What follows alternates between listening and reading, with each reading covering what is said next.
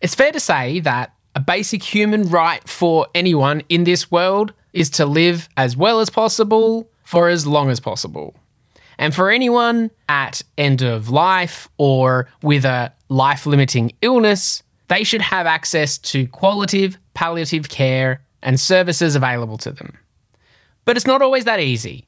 Patients and carers might not always know what qualitative palliative care is or how to access it or what to request exactly if you were ever in need of it. And this is potentially a challenge for anyone in this world. But what about for a person with an intellectual disability?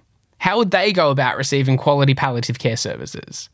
What can we do within the healthcare system to make qualitative palliative care services more available for people with an intellectual disability? Well, with me today is Dr. Rachel Svejcic from within the Department of Developmental Disability Neuropsychiatry at Uni New South Wales. And in this episode, we'll explore the challenges that people with an intellectual disability face, particularly when accessing healthcare and other services, how that relates specifically to palliative care, how equipped the healthcare workforce and system is to support it all, and the role that technology can play in improving those things. Collaboration starts with a conversation, Team Health Tech. Let's make it happen. Welcome to Talking Health Tech with Peter Burge, a podcast featuring conversations with key players and influencers to promote innovation and collaboration for better healthcare enabled by technology.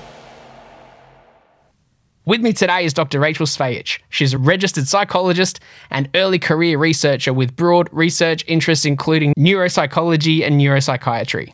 Her clinical and research experience includes working with people with intellectual and developmental disabilities, progressive neurological disorders, and mental illness. She's also my sister, so I don't know why after 240 episodes we've never had you on the show before, but it's great to have you here today, Rachel. Hey, how are you? Great, thank you. Thank you so much for having me, finally. It's great to have you on the show. But you're no stranger to Talking Health Tech, of course, appearing on one of our summits recently.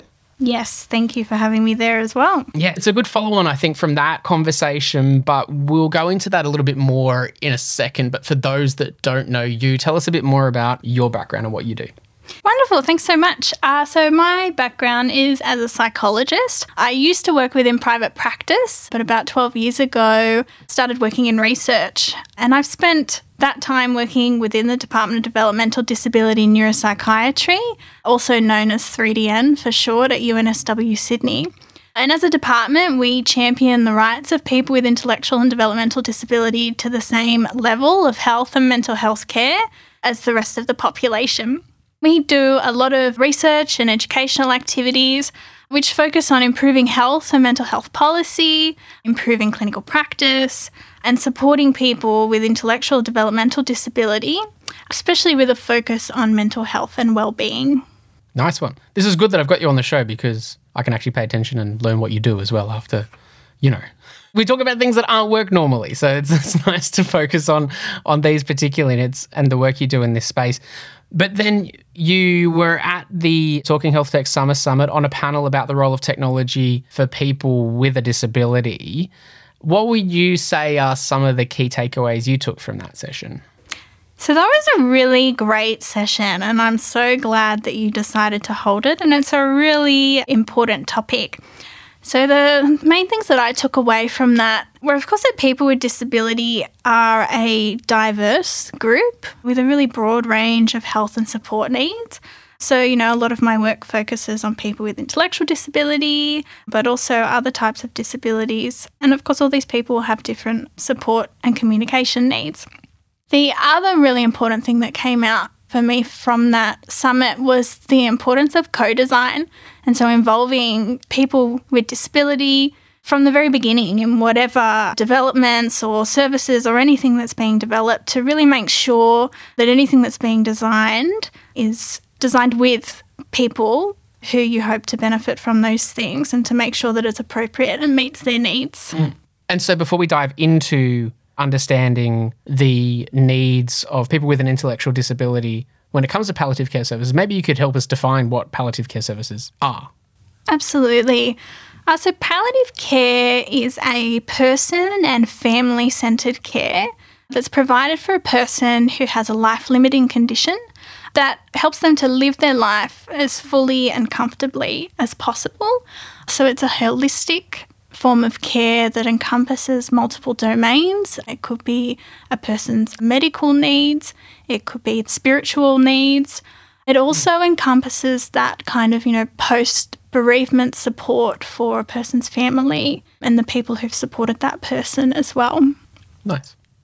And so tie this in. So when it comes to palliative care, in this chat, we're raising some more awareness around everyone's right to access high-quality palliative care, and that's in alignment with National Palliative Care Week. Why is this on your radar in the work that you do? So people with intellectual disability, generally they experience high rates of health and mental health problems, higher than people without intellectual disability. But despite this increased need, they also experience substantial barriers to health and mental health services. And all of this culminates in really poor outcomes for people with intellectual disability. People with intellectual disability are more likely to die prematurely compared to the general population, and a greater proportion of deaths potentially preventable. So that's meaning that if appropriate healthcare was provided earlier on, then potentially that person's death could have been avoided. That said, people with intellectual disability are also an ageing population. So that means that their life expectancy is getting longer. And with an ageing population comes increasing rates of life-limiting conditions. So things like respiratory diseases, circulatory diseases, and cancer, all of which are usually a focus within a palliative care setting, or a person may benefit or would benefit from palliative care services to support them during that time of life, particularly when they're reaching end of life. So even though we know that people with intellectual disability are ageing, they're more likely to experience life-limiting conditions like cancer, respiratory conditions, and circulatory disorders, paradoxically, they're actually under-referred to palliative care services. So our department is undertaking a research project at the moment, and we're collaborating with other academics and also clinicians with the aim of improving palliative care services for people with intellectual disability. And that project's been funded by the Australian Government Department of Health. Did you say that people with an intellectual disability are less referred for palliative care services? Yes. So even though there's an increasing need, people with intellectual disability are less likely to be referred for and less likely to access or utilise palliative care services. So there are a number of barriers for people with intellectual disability when it comes to accessing palliative care. So this could be, accessing palliative care, but also receiving high quality palliative care as well. So they could be issues related to communication and different communication needs. It could be related to the capacity of health and disability professionals to recognise and respond to the need for palliative care. There can also be challenges when trying to navigate different service systems and the collaboration that's needed between health and disability services, for example, particularly in the context of palliative care. And I would imagine too that for someone with an intellectual disability relying on, and you touched on professionals, which we want to get to in a second, but also family carers and those supporting the person with the intellectual disability, that can often be a determining factor as well in terms of the care they receive, because if the person that's providing care or is within their circle, if they're not familiar with the services that can be accessed, then that's not going to extend to the person. Yeah, that's right. So, of course, we're talking about the person with intellectual disability, but that person has around them a whole group of people who need to be involved in this process. And so that's family members and carers. It could be disability support workers who are supporting the person, as well as any medical professionals who are working with the person with intellectual disability as well. Often families, or, it could be someone's parents, could be needing to take on a role of navigating services that they may not be familiar with, and services that are often quite difficult to navigate and are complex. You touched on a fair bit there about the professionals, the healthcare providers, the support workers who might be looking after a person with an intellectual disability. I imagine it's obviously a difficult landscape for them to manage as well. Yeah, absolutely. So there's a real need to consider the needs of the person and also the need to support the people around them. One really challenging thing that's come up in quite a bit of research is around communication, particularly around death and dying with people with intellectual disability. One of the themes that comes up in research is that many people with intellectual disability are not involved in decisions about their own care. And that's a human rights issue. Everybody has the right to be involved and to be supported to be involved, to make decisions about their own care. But also, some people with intellectual disability are not even told that they have a life-limiting condition or that they are dying. The literature sort of says that that comes from a place of people feeling like they want to protect the person. They don't want to upset the person or make them feel frightened and scared. And I mean, it certainly is something that would be very individual and something to be worked out with each individual person about what information is shared and how that's delivered, and making sure that that's delivered in a way that a person can understand. But even that kind of fundamental issue of providing information and communicating directly with a person with intellectual disability is something that people aren't supported to do very well at the moment. There are a lot of wonderful resources available of talking about end of life and talking about death and dying with people with intellectual disability. And I think really people need to be pointed to these types of resources so that they're supported to have these conversations with the people that they're caring for.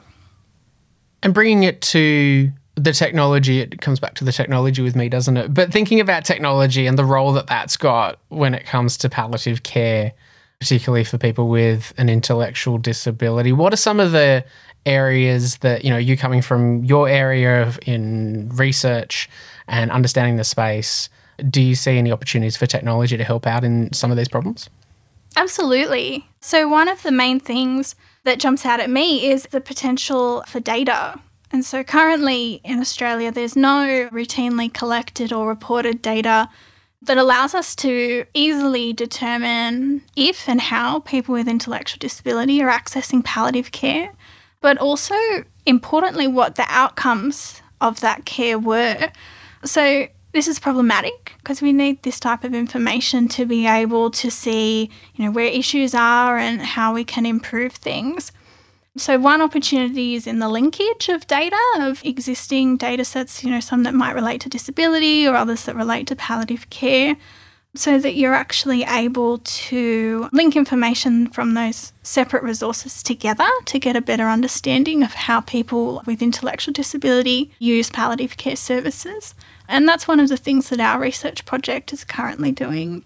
I think another opportunity relates to facilitating communication with people with intellectual disability and sort of, developing options to support people to involve people with intellectual disability as much as possible in decisions relating to their care, what they want to happen, decisions about where they'd like to die, the care they'd like to receive, any care that they wouldn't like to receive, or even things like communicating symptoms of pain, for example, because pain management is obviously an important component of palliative care.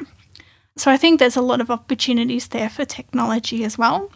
And finally, also for education of health and disability professionals. Health and disability professionals have both acknowledged this area in particular as one in which they are lacking training and support to deliver effective care. Other health specialty areas feel they lack confidence and training in the area of intellectual disability health. Disability workers similarly have reported a lack of training and support that they need to effectively support a person as they're aging, and particularly at the end of their life.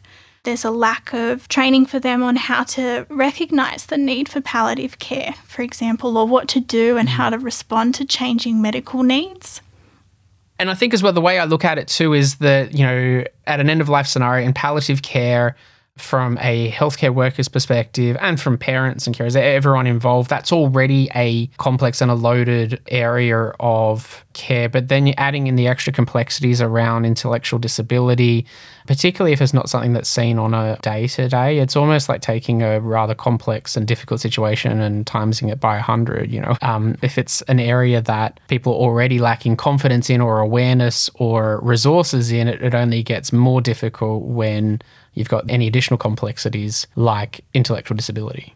And these are kind of some topics that we did cover at the Talking Health Tech Autumn Summit recently too. And so it's interesting hearing some of those points that you raise when it comes to people with an intellectual disability. They did come up in the conversations generally about the role that technology can play in palliative care. So it's certainly heightened when it comes to people, anyone of need. And then lastly, Rachel, so in this conversation, we've covered a bit in relation to palliative care and the needs of people with an intellectual disability. For people listening who want to understand a bit more about either area or both of them combined, have you got any suggestions in terms of where people can learn more or get involved in these spaces? Certainly. So for our research efforts, if people are interested in those, our department website within the university is a good place to start. We include there a list of our projects, but, more importantly, a list of resources for health professionals, disability professionals, carers and people with intellectual disability themselves. Currently, those don't relate to palliative care specifically. That's what we're working on as part of this project. But there's a lot of information there about other services, including mental health services. For Palliative Care Week and information about the events and how people can get involved, I think the best place to go would be the Palliative Care Australia website. That would be a really good place to start to see how you could get involved to best support people's right to the highest quality palliative care. Love it. Thank you, Rachel. Well, we'll put the details and an article off the back of this conversation in the show notes of this episode of the podcast and on our website for people to check out as well.